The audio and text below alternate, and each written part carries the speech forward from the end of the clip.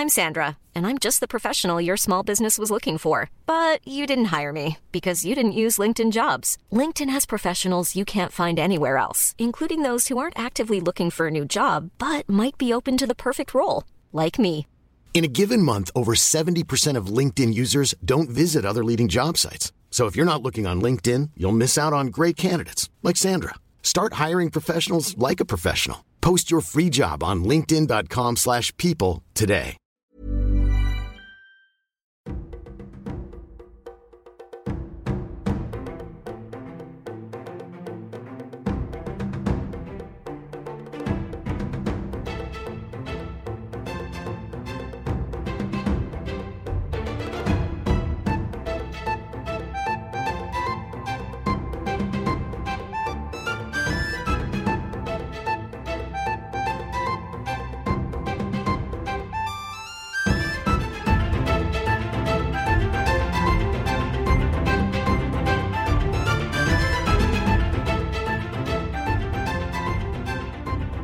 Welcome to The Sky Machine, a collective world-building podcast about dynamic, fantastical, and concise storytelling.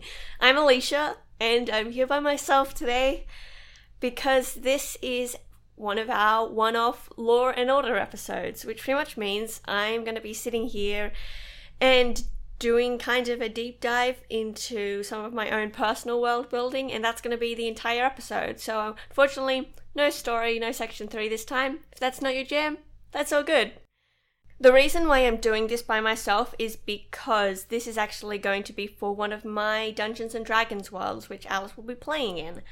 So of course, I didn't want him weighing in on the process when this is my world.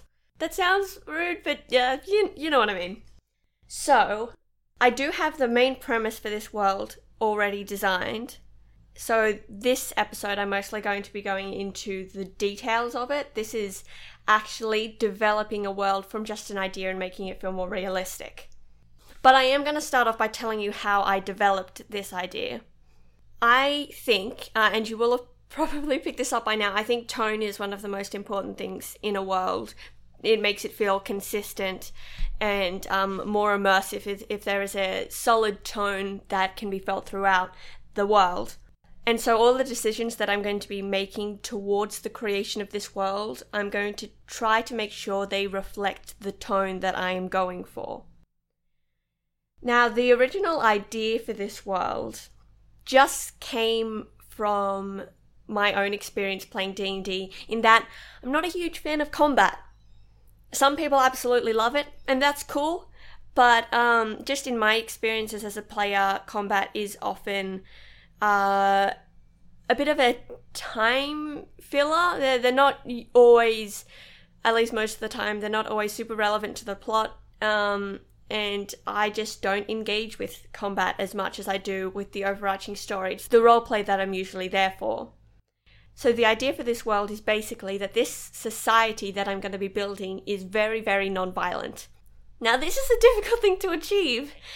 A world and a society, a group of people that are as peaceful as possible is difficult to create. Our world being a good example.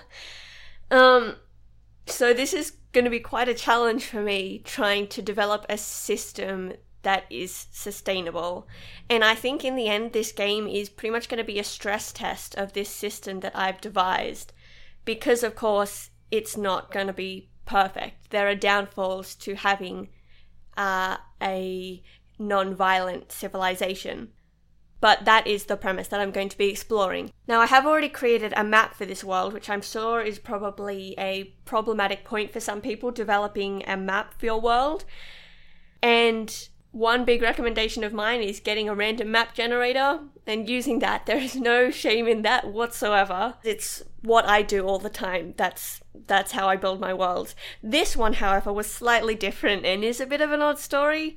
That basically, my bedside table is one that I found on the side of the road. The top of it had quite a bit of water damage. And looked real nasty, and so I decided to try and fix it up a bit. So I sanded down the top and I spray painted it But even after that, the water damage was still evident enough that the surface of it was all bumpy. And I thought, even after the spray paint, it still doesn't look great. But the curves in the top kind of remind me of like lakes and mountains of a map. So I decided to trace around them all, and I ended up painting the top of my bedside table to look like a map. And as I was drawing up this map, I decided to start naming all these different little towns and lakes, different cutesy names that popped up into my head.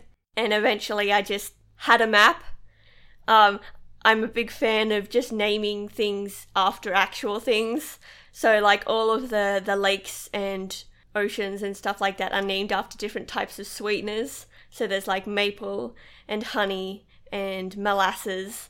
So they're all very cute. So eventually I just built this map that had a very cutesy aesthetic to it, and that coupled with my idea for this world slowly started to build the tone of it. That it was this world is very, very soft and kind of pastel colored. It's got a bit of a Studio Ghibli vibe to it. And once I had that tone, more and more ideas started to spring to mind about this world. And so I am now going to go through a list of world development points that I've come up with and apply this tone to them to help me generate the details of this world. Now, usually when I build a world, I don't go into heaps of detail, because sometimes the overplaning of it lets you down when you run it in a D&D game, that you create some really cool things that your players never discover, and it can be upsetting. But this world, I am making more for the love of making it than to run this game. If I never run this game, then I'm still going to be happy with this world. So I am happy to put some effort into generating this society. Because if it never gets discovered, I still love it. So, pardon me if you hear rustling of papers. There's going to be a lot of me writing down stuff in this. There's also construction going on outside my house, which is just, unfortunately, unavoidable. Okay, so this list of different general world building points is up on the Discord. Now, not all of them might be pertinent to a world you're creating, and some of the stuff that you might need mightn't be on this list, because though a lot of it I think is important stuff to figure out, some of them are specific to my world. But let's jump into it. My first thinking in building this is that if we're going to have a society that is peaceful, I think you need to have a reason for that kind of society to come about, because people learn things through experience. So I think for them to develop a peaceful society, they have to have known what a non-peaceful society was like. So the idea for this is that a couple hundred years ago, there was an absolutely awful, devastating war in this land that decimated most of the population. And these are the few survivors that have started to build this world on the premise that we will never do that again. And every action we take will be to try and preserve peace in this society, that we will never go back to a state like that again, because it was so, so horrific. Okay, but now getting into some of the more details on it, I'm pretty much just going to work my way down this list. The first one on the list is the main goods that are generated in different areas. So I decided that there isn't going to be a monetary system in this world. There are very few people. It's a very small population, which I think is a lot easier than to run a mostly trade-based system. So how it's going to work is that all the people in this world are required to have some sort of skills, and whatever goods they produce or services they provide are traded for other goods. So a lot of time is spent trading with people to try and get what you need, to give to someone else. It's a big side quest, but people just accept that that's the way it's got to be, because they have learned that money is awfully corrupt. It is one of the big factors that led to the destruction in the first place. So if they can avoid doing that again, they will. So the main goods that are generated in different areas, so we're going to be thinking different types of different types of food, different types of cloth and stuff for clothing, different building materials, and so on. So the way I'm going to do this is pretty much I'm going to draw up a table with all of the different towns and cities in the area and write down a type of resource that they harvest. Or it mightn't even be specifically to that town, or it just might be nearby that there is a set of mountains up in the north of this world where a lot of tea is produced. There aren't any towns up there, but the closest one is Pansy. So people around there will travel up to the hills to do their work and then come back to town. So that is going to be related to that town. Something else that's important to think about is that some of these places mightn't generate things. For example, I've got the town of Hither and the Citadel of Light. They are rather big towns, or they are centered between others, so there will be trade points. So it doesn't necessarily mean that lots of resources are generated there, but it's a good focal point where people will travel there, where big markets are set up to trade things. Looking at the map that's up on the Discord might be helpful just while I'm talking about this, so you know what towns I'm referring to, but you don't have to if you don't want to. But I'm thinking environments are going to come in, play a big factor in this. For example, Robin, which is right in the center of the world, is set in a forest. So one of their big exports is going to be wood and timber for the building of furniture and stuff like that. So Robin's main export is going to be different types of wood. Then looking at the main citadel, it's called the Citadel of Light.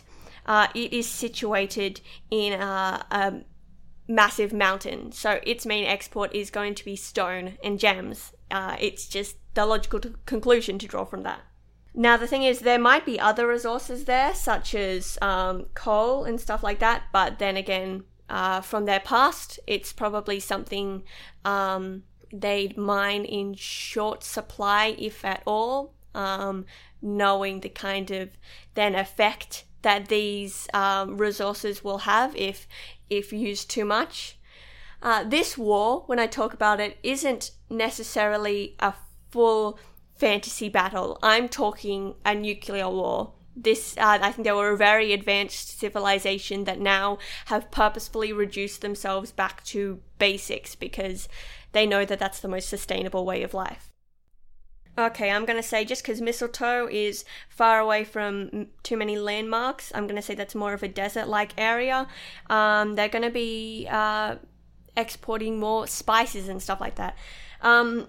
Quite a few of my worlds often don't have spices because in your typical fantasy world, the landscape that generates that kind of resource doesn't normally fit into a fantasy aesthetic, I don't think. But in this world, I can do whatever I want. I mean, you can do whatever you want in any world that you're building. But in this one, I just like the idea of them using spices to make apple pies and stuff like that. I think it fits the aesthetic, so I'm going to make it work. I think the tone is more important than a very logical system for this. Okay, what's next? Comet is right by the ocean, so I'm going to say they are a big fishing community. I'm going to say both Spruce and Wren generate different types of natural fibers used to make clothes. I'm going to say Spruce is more along the lines of cotton and stuff like that, whereas Wren is going to generate clothes that are more woven from plant fibers. So later, I'm planning to get into the kind of clothes that these people wear. That is going to be a big part of that. But then plant fibers and stuff like that would also be used for building boats and baskets and stuff like that. Pansy is used for the generation of lots of wheat and teas. I think though Hither is predominantly a trade town. They also do a bit of dealing in pelts and meats and stuff like that because they are kind of out in the middle of nowhere. It's a good spot for hunting, I reckon. And I reckon Cedar's going to be another good hunting spot as well. Now, I'm sure there are heaps of resources that I have forgotten about, but as soon as I think of another one that these people are going to need, I'm just going to pick a location that I reckon works and add it to the list. Okay, so there's stuff like the designations of each town, which is pretty much deciding this is a capital city, this one is a town, this one is a village, depending on the different size of it and perhaps the role it plays in the societal ecosystem. It's not necessarily a huge point, but I think it's a good thing to have a general idea of. But another very big one, and it's probably one of the most important points in this one, is governmental system. I have really been thinking for a while about this one, and it can certainly change because I don't think it's perfect. But my idea is that this world is mostly governed by a council, and I'm going to try and make it as democratic as I can. So the way it's going to work is that each of the towns has a mayor, someone who lives within the town and does their best to focus on the issues within the town and make sure everyone is cohabiting well and that everything is just working smoothly. Then there is also going to be I don't know what title to give this person yet, but like an advocate. This person travels from the town to council meetings where each advocate from the towns will form this council to discuss larger overarching issues that affect the whole world. Now, the issue comes into play here that because these people have influence over the whole world, they can't necessarily you need to minimize the bias they have towards their own goals. So I think becoming one of these advocates is a bit of a sacrifice. That when you do this, you stay in a town for a year being their advocate, and after that year, they all rotate and move to a different town. So you are living there and you're immersed in there for the time, but you cannot then make rules for the overarching world to affect the place where you are living because you are not always going to be living there. On top of that, before you can become an advocate, you must have had some kind of experience in lots of different types of cities, in lots of different types of towns. You need to have lived in some of the more rural towns where there aren't as many people. You need to have lived in the citadel and in trade towns, so that you can gain experience in the different cultures, of this society. And you need to have gained experience with all different levels of people. Pretty much you need to be able to prove before you become an advocate that you have a great understanding of all the people of this world and their needs. And making sure you've had that experience kind of ensures that in this role you can empathize and you have all people in mind when you're making decisions.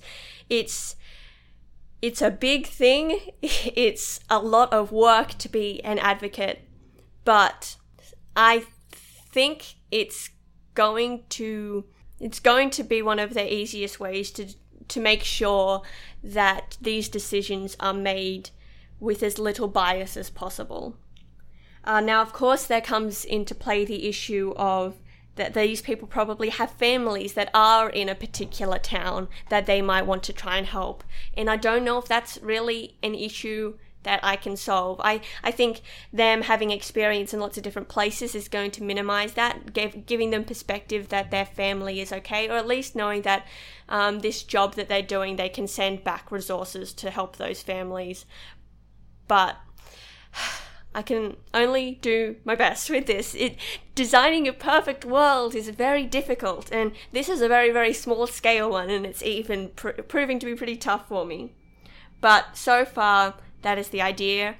Mind you, if you have any ideas as to how I can make this system better, please let me know, because I'm pretty much interested to run this D&D game as a stress test to see if this system works. Of course, it wouldn't nearly work on our in our world, because we've just got way too many people.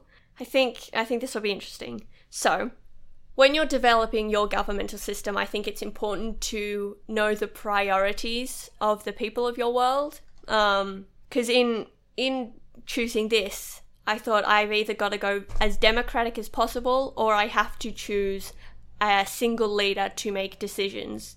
Because when I spoke to people, that's what they told me was the easiest ways to have peaceful civilizations. They usually, when you have a single leader, people are more comfortable following what they want to do. I don't have much knowledge on different governmental systems, I'll be honest, so I'm taking a lot of people's advice on this. My dad kind of helped me to generate this idea for this governmental system. But I think taking in the history of your world and the goals of your populations is important when choosing a governmental system. Next up is trade. So I've pretty much picked out a few. We've got two main trade points, which are Hither and the Citadel of Light. So that's a good starting place that people will travel there to trade stuff. And the way it's basically going to work is that in each of the towns, the main thing they trade is kind of like a keystone, like a cornerstone of, okay, so you want 5 apples, that's worth one log of wood or something. If wood is the main thing that they trade there, it's kind of how they judge things in that point. But everything is done by trade, and it can get complicated because of that. If I have apples and I want a pair of shoes and I go to the shoe person and I say, hi, I have 5 apples, I would like some shoes, please. And they're like, well, I don't want apples, I want some bread. You need to go to the bread person and say, hi, I have 5 apples, I would like some bread, please. And the bread person says, well, I don't want any apples, but I need some fabric. So you go to the fabric person and you need to go on like that. And it's difficult, but I think the thing is these people have been doing it for long enough that they've kind of got the hang of it. When I'm recording this, I have actually already recorded a session of my players developing their characters.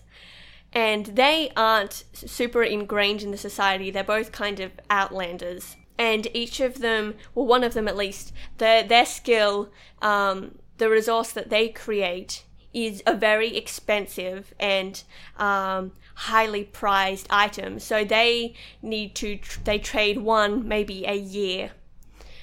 And so they usually have to gather food and stuff like that by themselves. So the resources they get are likely new clothes and rope and stuff like that for them to help on their journey. I think this kind of trade system is going to be difficult for us to completely wrap our heads around because it is so different to what we normally use. But it's one of those things that I think I just like the idea of, and so it works. I'm just going to say that it works, and we'll see how it goes in game. I just like the aesthetic of it mostly. Just the idea of not having money. Okay. Now, the next one is quite specific to my world. Because I have, this world develops within the multiverse of many of the stories that I've created. And this world is a very special type of world, that it is very small and its day-night system is a bit different in that a day and a night last for a very, very long time. But they are slowly speeding up, by which I mean when this war ended, a day lasted for like 10 years. And while these guys are playing in it, it's lasting for maybe a month.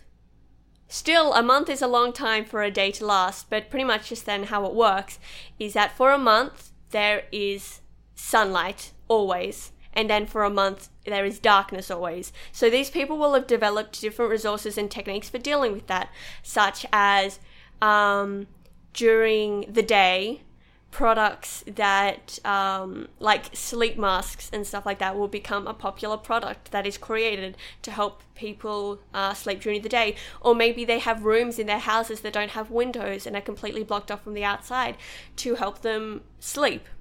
I reckon at night there will be different types of bioluminescent plants that are planted along pathways and stuff for people to follow. So because you have to do trade and you have to travel between towns when it is dark, there would be these bioluminescent plants that stretch from town to town to help lead people.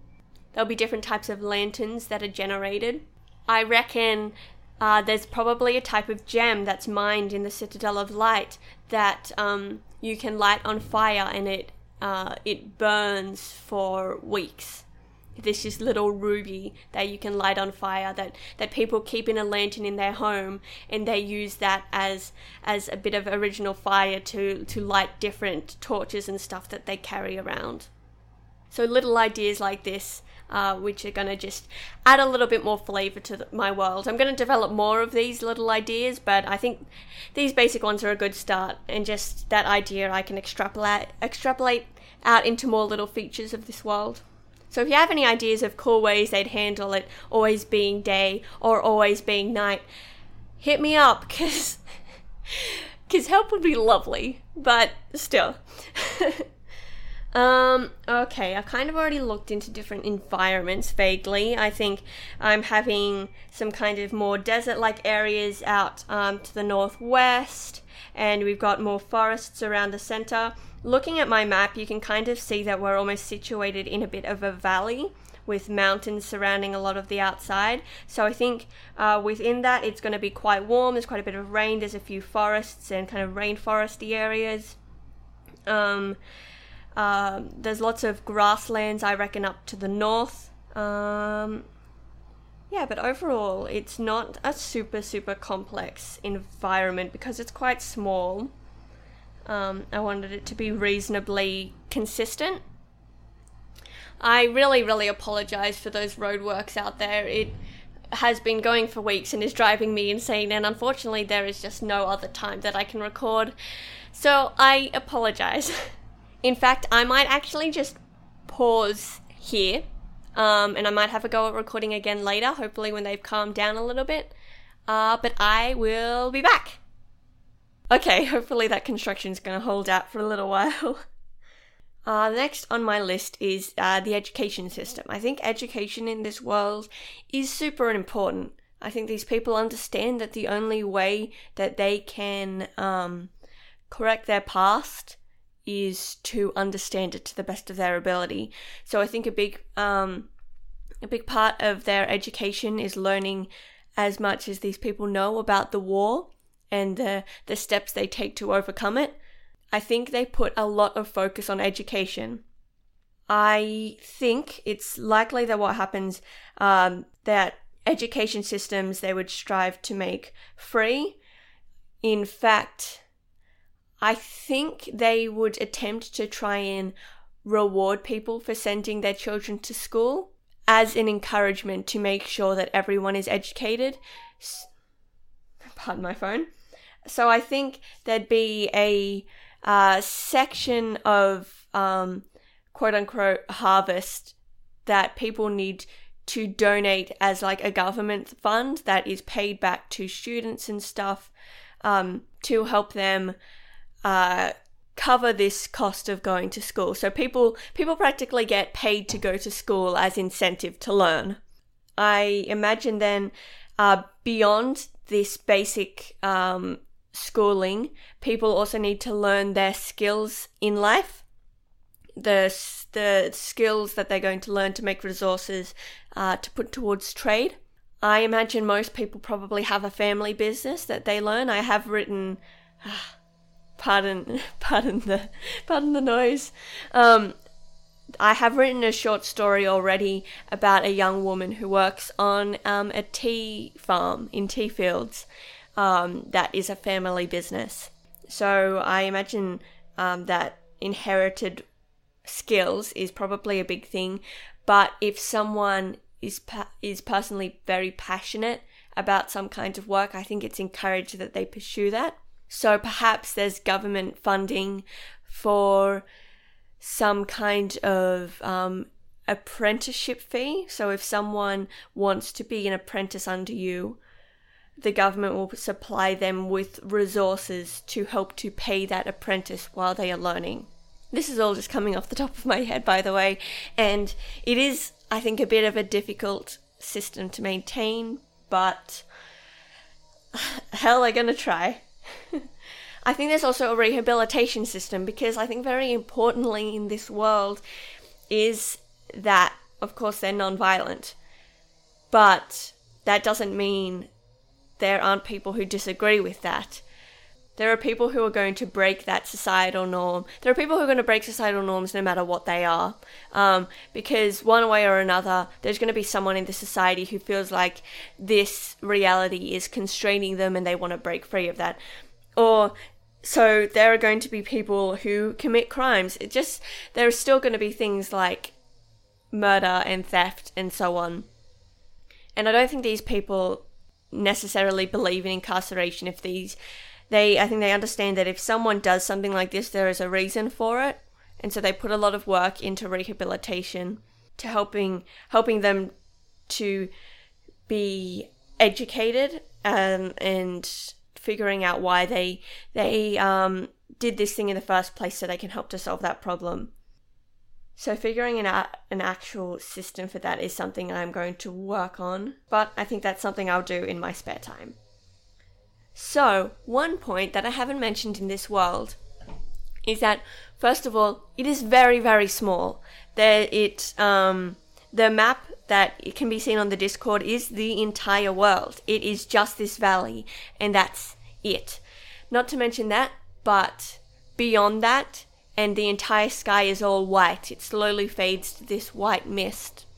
And that's just the reality of their world. I think it's just a bit of a different dynamic to play with, and I thought it was interesting. But sometimes, and with increasing frequency, creatures come out of this mist. Very awful, violent creatures that are basically just animalistic, generated by the void. And these people need a way to deal with them. And that's one of the biggest problems of this world, is that how does a non-violent civilization deal with a violent incursion such as this? Because these creatures just want to kill people. Some of them probably want to eat them. But these people need to figure out a way to deal with it. So I think there is a lot of effort in trying to figure out just ways of containing them, some ways of almost taming them. Yeah, so most of the efforts, I think, are put towards finding a way to properly capture them to the best of their ability. And I think so far, it's been mostly unsuccessful. I think whenever a wave of these creatures comes to the world, lots of people die. And probably people do resort to violent means and eventually have to kill these creatures just out of survival. But it is something they're desperately trying to avoid and trying to find an alternative to. So I think that's probably something that is going to be explored if and when I run this as a D&D game, is how you capture these things and if there's a way to tame them and or cure them, considering we don't really know what these creatures are. I think they probably think there is a way to quote-unquote cure them of this violence, that these animalistic behaviors can be tamed in a way. So other basic things to figure out are things like historical sites, that even though this war happened reasonably recently, this world is quite old, and there would be important historical sites. For example, there might be the remnants of an old part of a city that was left over in the times of their modern civilization. There might be leftover remnants of churches or important cultural locations. Or there might even be remnants of buildings and architecture that they don't know what they mean anymore, but have been refurbished to be spiritual places like that. And leading into that, a big part of a world, I reckon, is religions and deities. I think it's something that people often overlook in world building, but religion is a huge part of society. This world has such a scary past, And with the incursions of these creatures, I think people would find some kind of faith to find hope in. I think it's a natural part of humanity to find something to comfort you, and religion is that for a lot of people. So what I'm pretty much going to do is make a list of different aspects of this world, like nature and light and the void that surrounds their world, of even things like food, which is very important to them, and clothing, and make different gods related to these different areas. There'd be ones for things like hearth and home, because your community is very important to you. But in this as well, there'd also be a range of different alignment of gods, that there would be very good and lawful gods, as well as evil ones.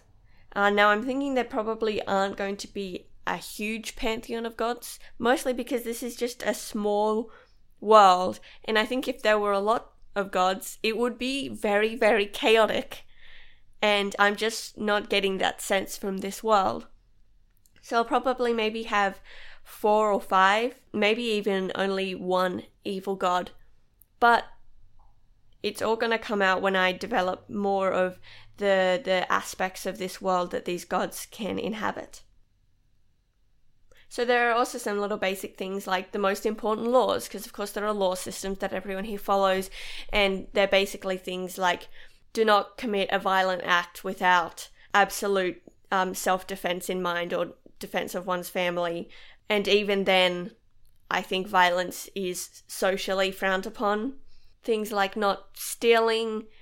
I think they really value helping others, that if someone asks for your assistance, or if you see someone in need, you should do your best to try to help them. But I don't think it's something they'd put in writing, because they also understand that people have their own situations that they need to think of.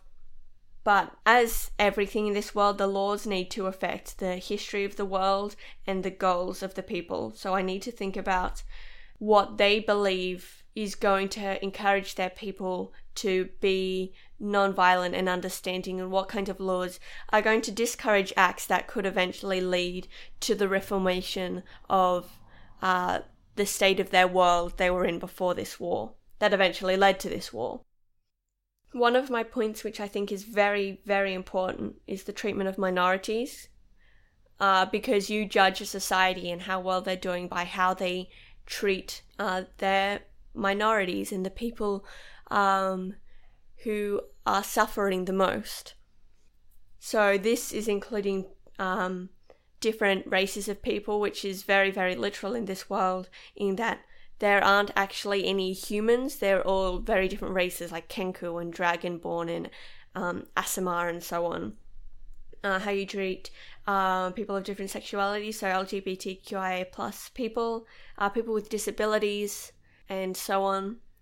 I think they probably have quite a big focus on trying to make sure that there isn't discrimination, and any accusations of discrimination in any way are taken very seriously, because they understand that when people start to be left behind, people of different groups, when they start to be excluded and discriminated against, that is the first sign of a world becoming unequal, and a lack of equality is the first sign that a society isn't functioning well, and so on and so on.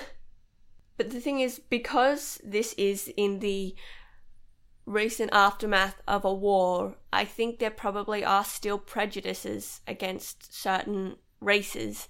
I mean, years ago, these people were fighting each other. So there are groups that probably still dislike each other to a certain extent. And I need to determine which they are. It's usually, I think, in fantasy worlds, different races that don't like each other. And I think that is usually an easier way to go in building this.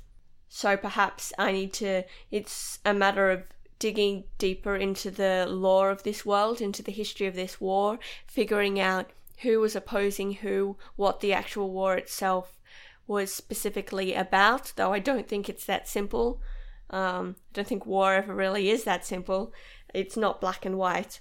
But figuring out the origins of the war is going to help me discover what prejudices still remain, and then how those people are treated and how those situations are handled.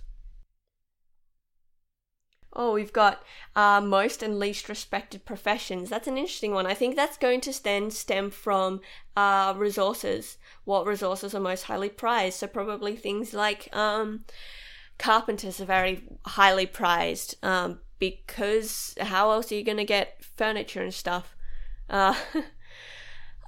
People who make food and clothing, those basic necessities. But I think if you're seen to put a high amount of skill and effort into anything you're making, you're well liked. But it's a matter of, I suppose, what are the doctors and the lawyers of this world, the job your parents hope you're going to get. Yeah, so I think it is probably going to end up being those basic resources are highly prized, because making food, making clothes, making furniture is something that is always going to be needed, and it is always going to generate a pretty good income because everyone needs those kinds of resources. I think things like teachers are very well respected because everyone understands how important education is.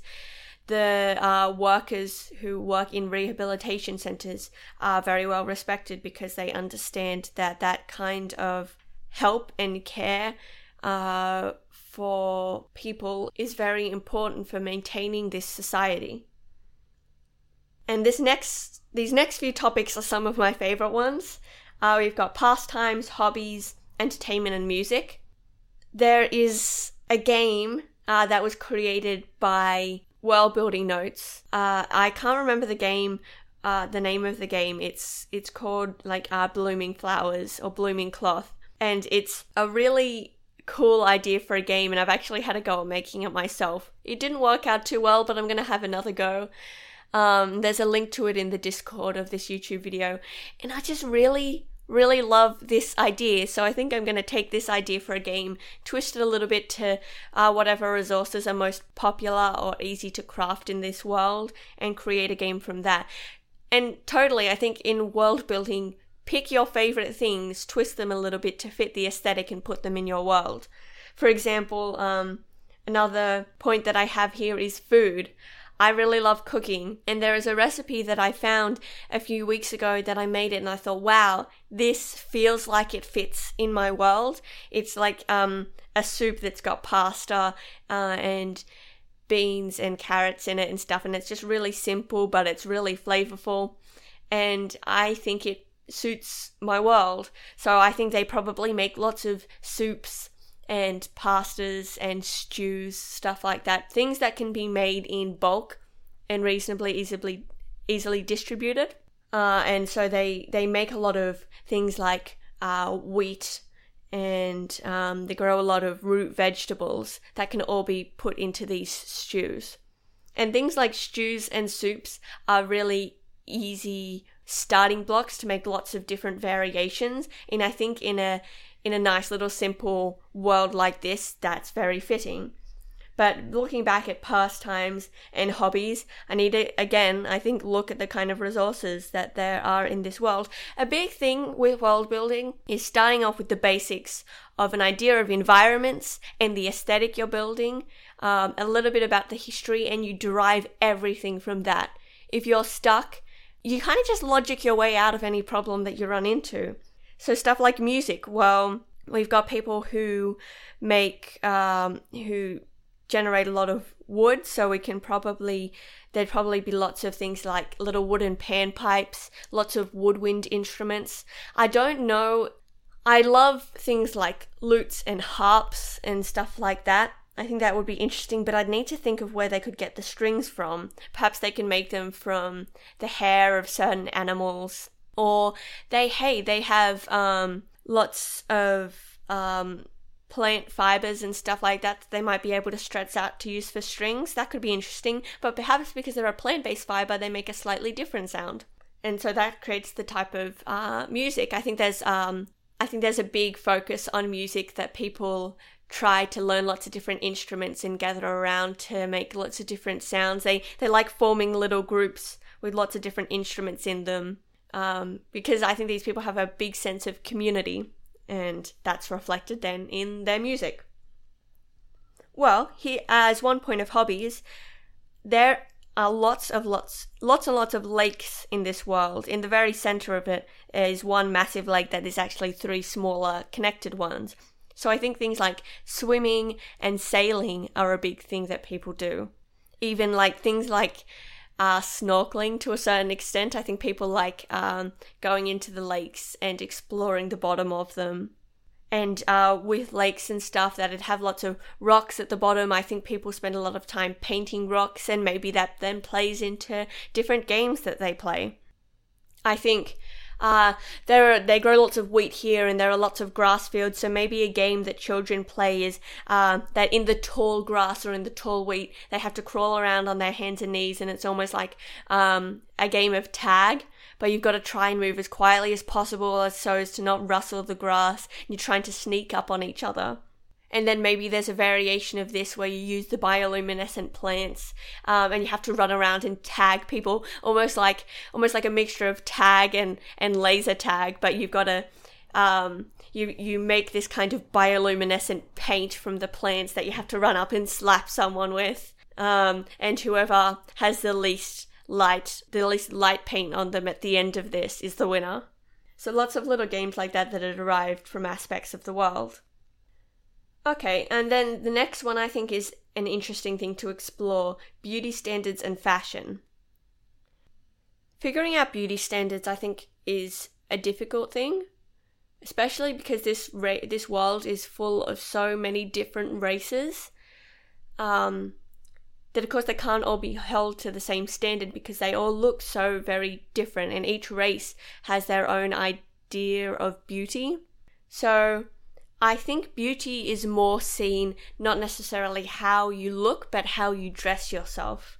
We've already mentioned that there are 2 main different ways of making clothes, from these more cotton-based fibers and more plant-based. Well, cotton is a type of plant, but when I say plant-based, I mean from like the stems of very soft, flexible plants that are then woven.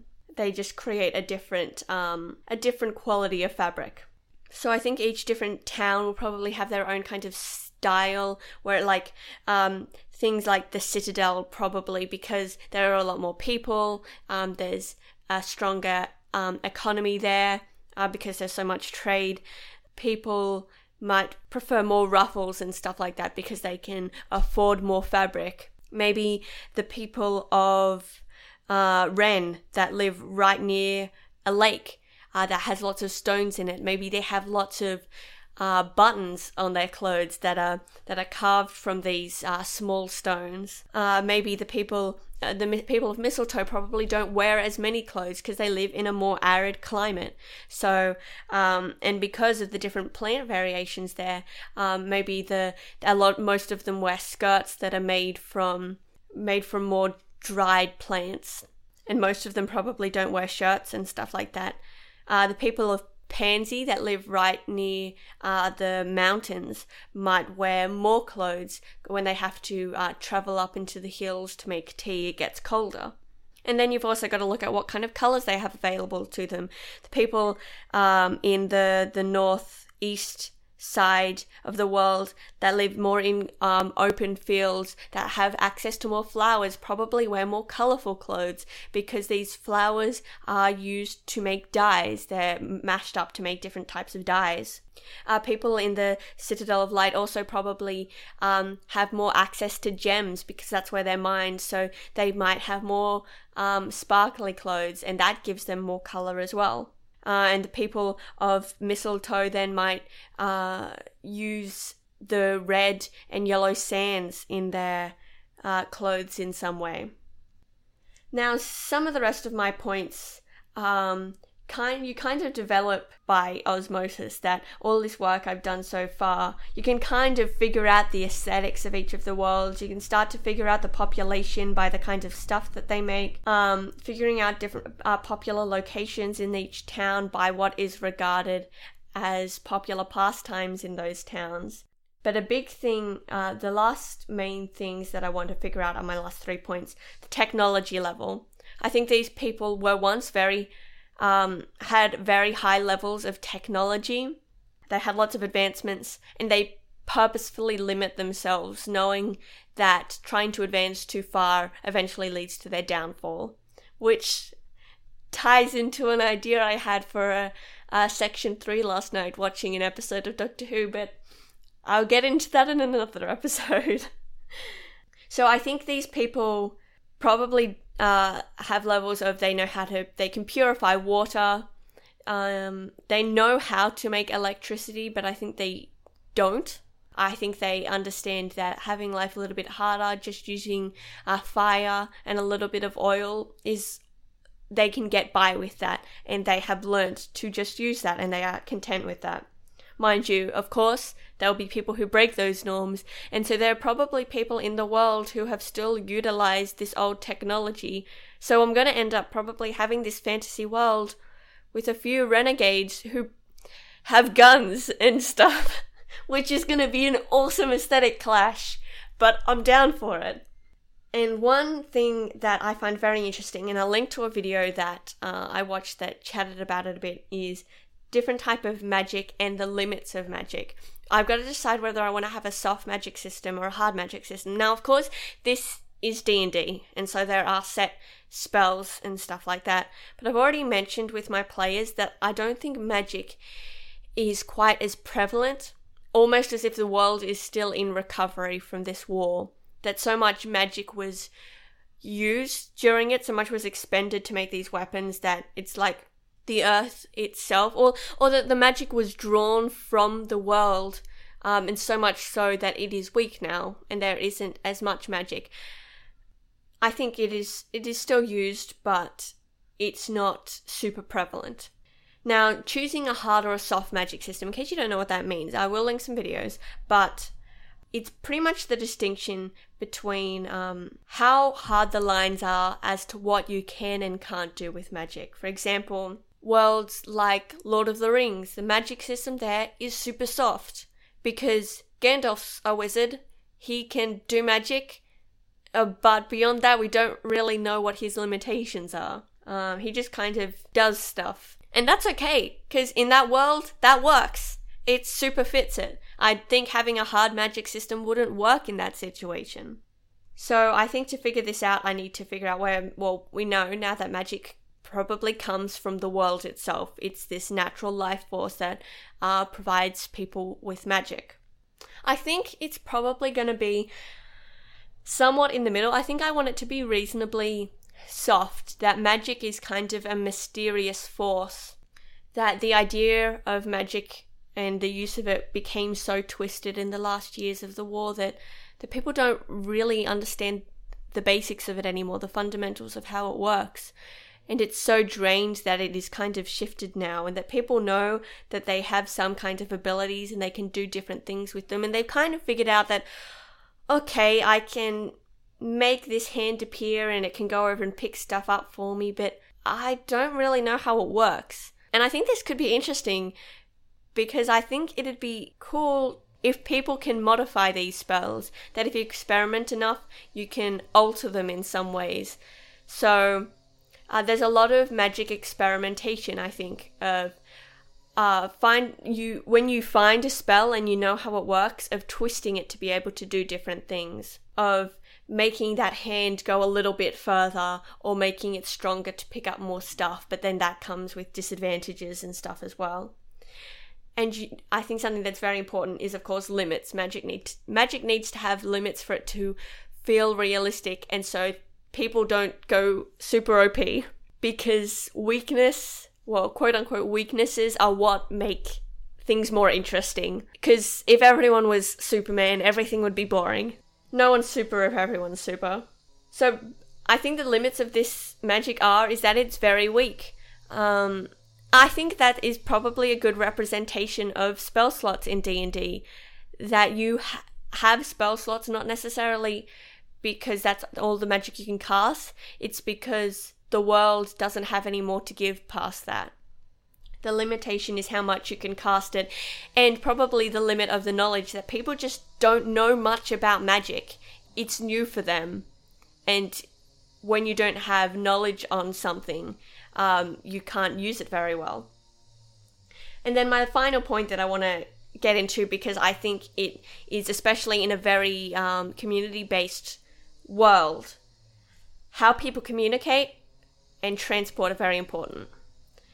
So this is an idea that one of my friends used in one of their worlds that I love, is the idea that there is probably people in each town or village that are tasked with traveling around, meeting as many people as possible, and they use the sending spell, and they are like the sending person of that turn. If you don't know sending, or you don't know D&D, sending is pretty much a spell that someone can cast, that if you know someone, if you know them, doesn't matter how far away they are, you can send a message to them of 25 words, and then they can send a reply of 25 words.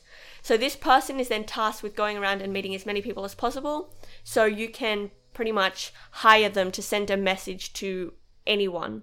So there's these little sending wizards in each town that are used as a communication link. Now, of course, I think this is probably mostly used for urgent things, because, of course, magic is quite limited. So I imagine that just like telegrams and letters are probably a main form of transport, and it's usually understood that people who are trading between towns, when people are traveling, they are perhaps tasked with transporting these letters. Or maybe, here we go, I think there is probably like a courier, a person who acts as a courier in each town, and when they need to transport letters, they are required to travel with people who are traveling in between each town for trade. So when a courier has letters to transport and there's someone going to the next town over to trade apples, the person who's trading the apples has to let the courier go with them. On top of that, something that I've done is that my co-host gave me an awesome Christmas present, which was pretty much a drawing challenge where I draw 3 different prompt words whenever I want to draw something, and I mash those up and turn them into a creature. And each of these creatures I'm designing, I've decided exist in this world. And one of the ones I recently designed was kind of a horse-like equivalent. I'll put up pictures of each of these creatures, but I reckon these creatures are the kinds that are used to pull wagons and stuff like that, and will occasionally be used individually if messages need to be sent and there aren't any trade vehicles available, and so on. And perhaps these are the kind of animals that advisors the word I used? Advocates, that was it. That advocates use to travel between towns and so on. And then that kind of covers transport again. I think if you can afford to hire one of these creatures, you can ride on those. You can sometimes pay trade people to travel with them. Or I think a lot of people just walk places, because this world isn't super big. It'd take a few days to travel between towns, but I think that's not too much of a hassle for people. I think there's a big sense in this world that there is time, that there isn't a heap of pressure to get things done in a hurry. You're just kind of taking care of yourself and your community, and that's all you really need to worry about. Okay, I think those are all the points that I wanted to cover. This, of course, is the foundations of stuff. I want to go through all these points again in my own time and detail out exactly these things. I need to properly develop the deities of this world, the actual structure of like rehabilitation systems. I need to pick out the populations of each town, all the numbers and stuff to go with this, the semantics of it all. But hopefully this is a little bit of insight into the process. Once you get into it, I don't think it's as difficult as people think. Before I started recording this, I was massively intimidated. Like, oh God, I have no idea what I'm going to talk about.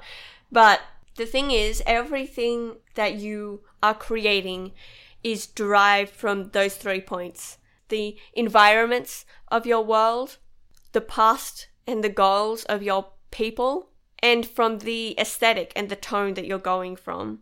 When you're keeping those in mind, most decisions that you're trying to make come quite logically. And I think staying true to these things are going to make your world feel more realistic. If you keep that kind of consistency throughout all of your decisions, it makes it make a lot more sense. So, hopefully this was helpful in some way. If you have any questions, or definitely if you have any ideas about this world, let me know. Because, trust me, I don't think this is going to be the end.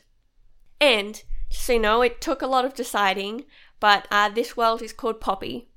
I was calling it pastel for a long time because there are a lot of pastel colors, and that's kind of the aesthetic that I was going for, and reminding myself of that aesthetic by calling it pastel helped me to keep true to that tone. But I've decided that it's called Poppy, just because I think that's cute. And you know what? Most of the decisions in this world has come from, yeah, that sounds cute. Thank you for listening. I've had a good time, and hopefully you have too. And I hope you have a wonderful day. Goodbye.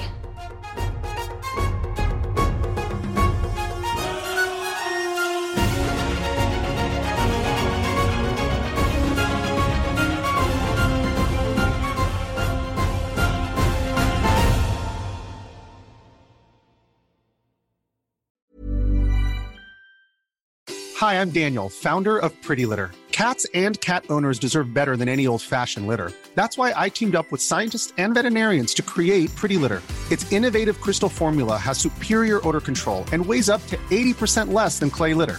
Pretty Litter even monitors health by changing colors to help detect early signs of potential illness. It's the world's smartest kitty litter. Go to prettylitter.com and use code ACAST for 20% off your first order and a free cat toy. Terms and conditions apply. See site for details.